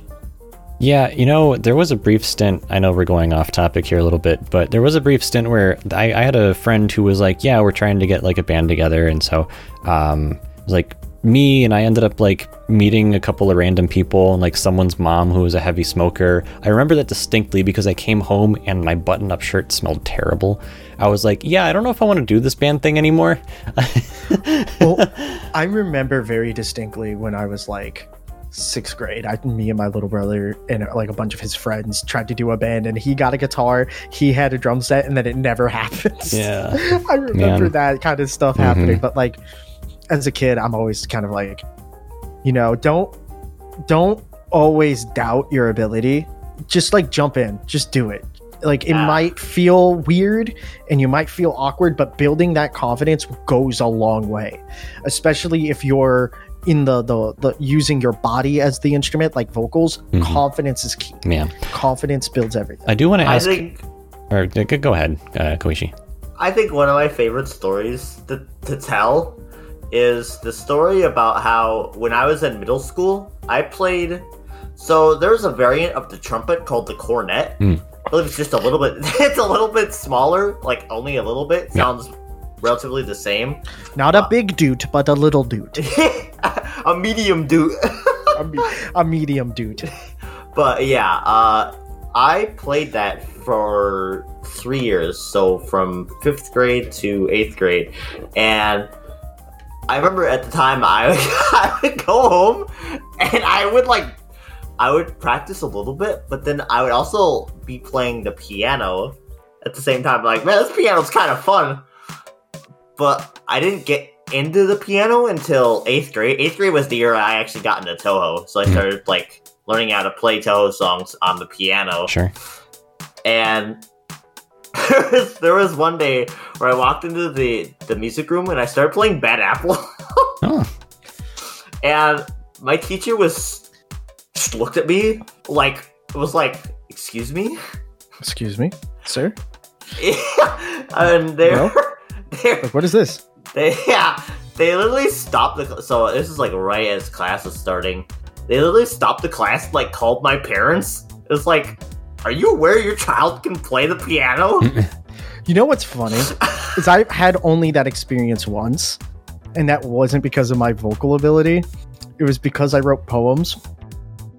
And we had to write poems in middle school, and I remember this very distinctly because it felt really odd. And looking back on it, I figured out what it was all about. So, 7th grade, I wrote a poem. I don't know if a lot of people remember the website Congregate. Oh no. And there was a video game. There was like a flash game series. It was like I wouldn't call it escape room, but it was kind of like a point and click. I was big into those. I used to play Myst at like 5 years old. Okay, allow me to fire up Flashpoint, and you're gonna have to give me the name. Okay. There's a video game series called Ex Mortis. I don't think anybody here remembers, but it was about like this house, and you had to like escape. There was like there's like these horrible zombified creatures that were everywhere. It was a horror game. It was about like this undead house basically. And I wrote a poem about it. And back then they pulled me aside and they were like, "Hey, so like we're going to go through your poem and we're just going to we're gonna correct it, like, you know, like every other kid. Like you would have to go through and correct it." But for some reason I was pulled to the library, and I was there doing it with somebody. I can't remember who it was, but they kept asking me questions while also going through and correcting the poem. So I thought like, oh, this is what everybody goes through. I haven't found those poems, but I remember very distinctly I was very descriptive and very, very like What was it called? The game was called Ex Mortis. EXMORTIS. I remember it very distinctly. Like I was talking about, like the wall. Do you realize there are 3 games in this series? Yeah, I played all 3 of them. Okay. And as you can clearly see, I wrote a poem about them that were very descriptive. And looking back on it now, I pretty much realized I probably shouldn't have written those poems because I might have scared the school. Oh. Thinking that I might have been... You ready for this? Adventure horror jump scare. Official description: you wake up in the woods with no memory of how you got there. Oh Nightmares my gosh, of you're blood throwing and me screams back, dude. still echo through your mind. It's late, it's cold, you're naked and afraid. Unless you can find shelter fast, you won't last the night. You spot a house in a clearing up ahead, and left with no choice, you decide to shelter there for the night. Soon after, you begin to realize that death is a welcome choice compared to what lies waiting for you inside. Okay, so like when you play these games, it's actually kind of visceral. At least back in the day, at least I remember it being very gory. Bet you if I play it now, it's just like, oh, this is nothing. This is my first Flash game, having only taught myself Flash only a year ago. I wanted to create an atmospheric game with decent graphics, as I have played so many Flash games that kick ass with puzzles but never pay attention to graphics and atmospherics. Unfortunately, it was a situation where I had to make up the story as I went along, so bits and pieces are kinda batched together here and there. If I had the time or energy, I'd do a few things differently to improve interaction, but I think that in its current form, it achieves what I set out to do. Scare the living hell out of everyone, that is. I'm going to tell you, I think I scared my school in thinking like something was wrong in my household with my poems. Huh.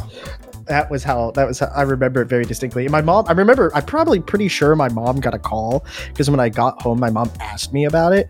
And at the time, there was like this program that was going on where you can fast track into Duke. And I was I got selected for it. So I thought it was part of that program. I bet you it wasn't. Oh. Yeah. And I was just like, because I was a really big overachiever when it comes to like writing things. Mm-hmm. And like they would tell me to write a 3-page short story. I would return in 11.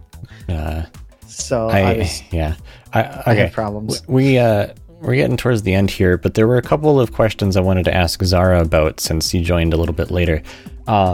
Earlier in the show, we had a couple of images in the Indigo text chat, if you can find that. So if you click on the audio channel, there's a little speech button, open chat. Yes. Yeah, so there's a couple images in there. The first one, so what you're looking at is some actual hardware that we're going to be bringing to Toho Fest in April. Oh my. What are your thoughts? We've kind of left this ominous to the audience, so you can just like look at it and like, you know, just give me your thoughts. Like basically the audience may or may not have any idea what we're really talking about, aside from the fact that they are speakers and they're set up in some way. How tall is this? So for scale, the posts are 10 feet apart. And that is, I tried to estimate the height of what would be sort of the ceiling, quote unquote, of the canopy. Ish. Yeah, something like 8 or so. It looks like one of those things where you would drape a curtain over it and then you pull it back and it's like flashy lights and pyrotechnics. Yeah, but it's so much simpler than that though. Uh-huh. Are we gonna wrap the cord around the mast? Well, yeah, I mean, this is obviously just for a sound check, more or less. Right. But the idea is basically we have a canopy with a 10 by 10 space. And we're gonna put DMJ on stage in the middle, right? As close to a stage as we have, I guess. Are you gonna make me dance like a puppet? I don't like this. You're gonna dance like Squidward. Yeah. Oh, heck yeah. Oh boy. I'm just going to tell you right now, I'm not that flexible. I know I play a lot of Splatoon, but I am not a legitimate squid. Better limber up. I'm not a legitimate squid. And I'm just going to say right now, I'll be closing in on... Oh, God, I was about to say something. Whew, closing in on 30 this year. 30 in June. Oh, my gosh. Welcome to the world. Boom. Do I get... Boom. Does that... Sniped. What was it? When we were in... We had to have, like... There was this thing where... At work where they were talking about, like, harassment training. And one of the questions that came up was, like, what in the United States, what legally labels you as elderly? At least in the eyes of the government. 45. Oh. And I'm like, what? Does that mean I can take out the Social Security I paid in at 45? That'd be nice. I've never heard of that definition. I know that when we used to sell like senior tickets at the theater, like you go to you go to the state fair, it's 65 for that ticket price. You go to get a haircut, it's 55, but at our theater it was 60, so you're right in the middle. What the heck where's 45 coming from? I think it's the way that they explained it is like where it's anti-discrimination essentially. Oh. 45 is so that is set so you can't be like discriminated against if you're an old like older. Looking for a job, but there's like an element of ageism or suspected or something. Yeah, so like 45 is the low end of the spectrum and where you're considered quote unquote elderly, and I'm just like, oh my gosh, no, I'm 15 years away. Yeah, I was sitting there. Don't even say like, that. Don't even go there. My brain was just like in overdrive. I was sitting there like, that 30, 30, You know, 30 is a scary number. We were talking about the folks who do like Actually and Game Changer and stuff, and you know, there's like one episode. It's like, yeah, just by the way, all the people you see up here on stage are in their 30s. I'm like, we're gonna be able to say that in not too long from now. Oh no! Oh no! I'm only 3 years away now. Oh my gosh, I am. I'm feeling myself withered into dust. Do I need to just start taking like painkillers? When do the supplements start? Oh my gosh! Like, I know I started really feeling it every time I get up. My back from the ground, my back's like. Koishi, if you don't know, I recently moved into my own apartment, and after the move, I hurt so bad, and I was just like, I moved a near ton desk that I built myself into my house, no problem when I was a kid. Picking up my computer hurts? What? Yeah, right. Yeah, right. What happened, Dom? There are people out there who don't remember the original episodes of SpongeBob when they first aired, and man. I feel old that I can make. I can't make references to old SpongeBob anymore. I had to describe to somebody what Ed, Ed, and Eddie was. Oh, what? Oh man, I love Ed, Ed, and Eddie. Life opens many doors, Ed boy. Uh-huh. Oh my gosh. Ralph. No, yeah, welcome to Nostalgia Hour here on Gensokyo Radio, where you too can feel like you're going to be in a home in 3 years. I remember watching Hamtaro on TV. I saw a picture the other day where it was like Hamtaro when Hamtaro first came out and what Hamtaro looks like now. What have they done? Oh, yeah, they made him a thin boy. They got, it's just like what happened with Fat Pikachu. What did they do with my boy? They're supposed to be round, squishy creatures. Boy. Yeah. Listen, if they ever brought Hamtaro back, I don't know what I would do. Born in 88. Wow. Okay. 93 here. I remember very specific. And what's crazy is, if I remember correctly, like out of every person I interact with at work, I am almost the oldest. I think there's like me. There's one other guy in my line that's 50 and another guy that's 56. Everybody else is younger than me.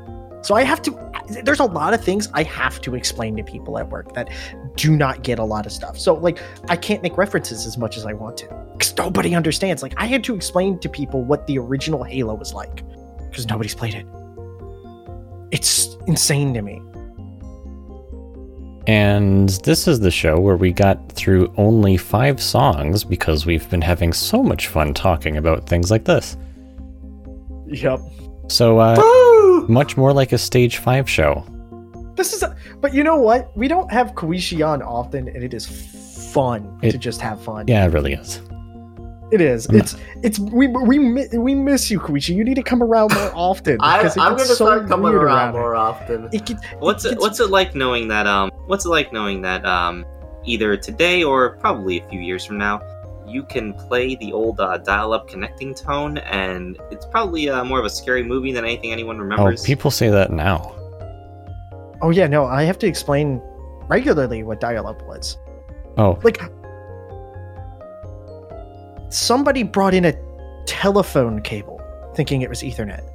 Oh, gosh. No. And I had to explain what telephone cable How many people do you know who can tell you what that icon that saves your files actually is? Okay, you know what, though? I've seen that meme too many times. I bet you somebody out there, like, they know because of the meme. But the thing is, like, there are things that, like, people don't know. Like legitimately just can't even fathom in their mind. Like, remember back when DOS was a thing? I remember using DOS as a kid. I just remember using Windows 2000. Okay, guys, literally am in... Wait, did it upload? The heck? Where did I just put this? Hold on. I'll get it to you in a second. Jumped the gun on that one. There is one question we haven't asked DJ Koishi, and that is, Toho Fest is coming up in April. Any plans to make an appearance? I'm gonna say actually it's pretty likely, but I have to like triple check financing wise because I have somebody because I'm trying to find. The only thing I don't have down right now is that I didn't want to pay for a room by myself because that is extremely expensive. Yeah. So I was trying to find somebody, and I haven't been successful in finding anyone who has an open room. I might be able to help you. We can chat after the show if you like. Yeah, Okay. we might be able to chat a little bit. Yeah. Because that would be the one last hurdle that I need to get over to be able to actually confirm. Cool. Yeah, because, like, so just, I guess, to reiterate to you as well as everyone else out there, and I know we're over time, but we're having too much fun tonight, we are there as featured guests. We were invited by the staff at Toho Fest to be there, so we are there as guests. We will have a booth space. We will be there for both days, obviously, and we'll be kind of doing sort of a show-like event during the course of when we're there. So we'll be doing that in our booth space, and we'll be inviting people to come by and chat with us, talk about various things. We still have yet to really decide on like topics or scheduling or anything for that while we're there. But yeah, that's the general idea. We've and obviously if you're there, you're another person who can maybe hang out with us a little bit if you got nothing else going on, and we'll just have a good time. If you happen to be in the LA area, my condolences, but come along. You know what's funny? I'm not from LA, so I have no concept of LA. But earlier, I was talking about a Twitch streamer that I watch a lot who lives in LA and has to fly to San Francisco, and I'm like, that's not that far. And I'm like, Yes, yeah, no, it is. this is not. But then I had somebody explain to me how bad the traffic is in California. I'm like, Yeah. 9 hours to get that far? Yeah, Yeah. you might as well fly. But it's a 40-minute flight. Yeah. Yeah, and I'm making that flight Saturday morning before opening ceremony. Oh my gosh. And on top of that, like, you may be used to it, DMJ, because you live like out in the middle of nowhere, open country. Uh-huh. But do realize that for most people, that is San Francisco to LA is a very long drive. That is even without traffic. Yeah. Like, understand that California is about the size of Germany. It's big. Yeah, it's big. I'm just, for some reason in my mind, it's just like, because there's another Twitch streamer I watch is from Texas, and it's like literally you can drive several hours and still be in Texas, and I'm like, what? It's the same length as the main island of Japan, isn't it? Yeah, Oh, what, my Texas? recurring joke is that if we just swap Japan and California, we'd be in a better place. Yeah. Oh my gosh. Oh my gosh. Like, I'm telling you, this trip's gonna be fun. I'm really excited. The big thing though is I'm trying to figure out, okay, so the flight, how am I gonna preoccupy my time? Well, Oh my you- gosh. don't know what to do. DMJ, this will be the first time I've seen you since Colossal Con. Yeah. Isn't that terrifying? Oh my gosh. Colossal Con 2016. That was 7 years ago. Oh boy. Hey Koi, we're gonna play War Game Red Dragon in the hotel room, and if you heli rush me, I will slap you. I'm gonna. You know what's crazy? I just thought of this. When we go, you know how many people that we haven't seen in forever are going to be there? Like, I just put this, like, I did a mental note, like, okay, we have, like, and I'm not even talking about like people we like interacted with pre-COVID. I'm talking about for that. Like, there are going to be a lot of like people who have been with the community forever, ever, and it's insane to me. Like, this is going to be one of the, like, and I'm not even saying this like, oh, because we're invited, or because like we're set the hype. What we're kind of freaking out, but I'm kind of like freaking out about is like a lot of these people like we've networked with for like ever, and now we're all getting invited or getting like, or all congregating in one location. And it's giving me like that 2013 AWA vibe again. Yeah. By the way, this is the severe weather dance at Colossal Con 2016. Yeah, that's right. There was a severe thunderstorm. Tornado warning. And didn't there a tornado pass like nearby? Yeah. It caused damage to the Cedar Point. That's right. Yeah. Interesting. Damage to Cedar Point. Oh boy. Yeah. So we're 20 minutes over. we're 14, but whatever. 14. It's fine. Okay. Yeah. So wrap up, I guess. Yeah, and I guess. we can chat. I gotta. Chat later. I'm late for something else, but we can chat about rooming in April or something. Because probably not directly with us, but I know Zara's got some other plans, and if that doesn't work, then I know some other folks that are also looking. So yeah. So Okay. yeah, you won't have to worry. Nice. But, Okay. but let's get that. And actually, I'm late too. So Yeah, let's get that figured out. I'm gonna wrap it up here, folks. Thanks for tuning in. Thanks for. I noticed we had a couple of orders come in for things from the store. I meant to focus, or I guess feature more music from stuff that we had during our parade of CDs so far. This is the end of week 3. We still have obviously up until the end of April, or basically just before when Toho Fest begins. We're gonna have more stuff posted between now and then. So yeah, once again, thanks for your support. It's that actually helps us put together. We have sort of a short list of things that we need to get together for the booth, so that's super helpful for that. Really appreciate it. For DMJ, Zara, and DJ Koishi, I am Lunar. Thanks for tuning in, and we'll see you next time. Till then.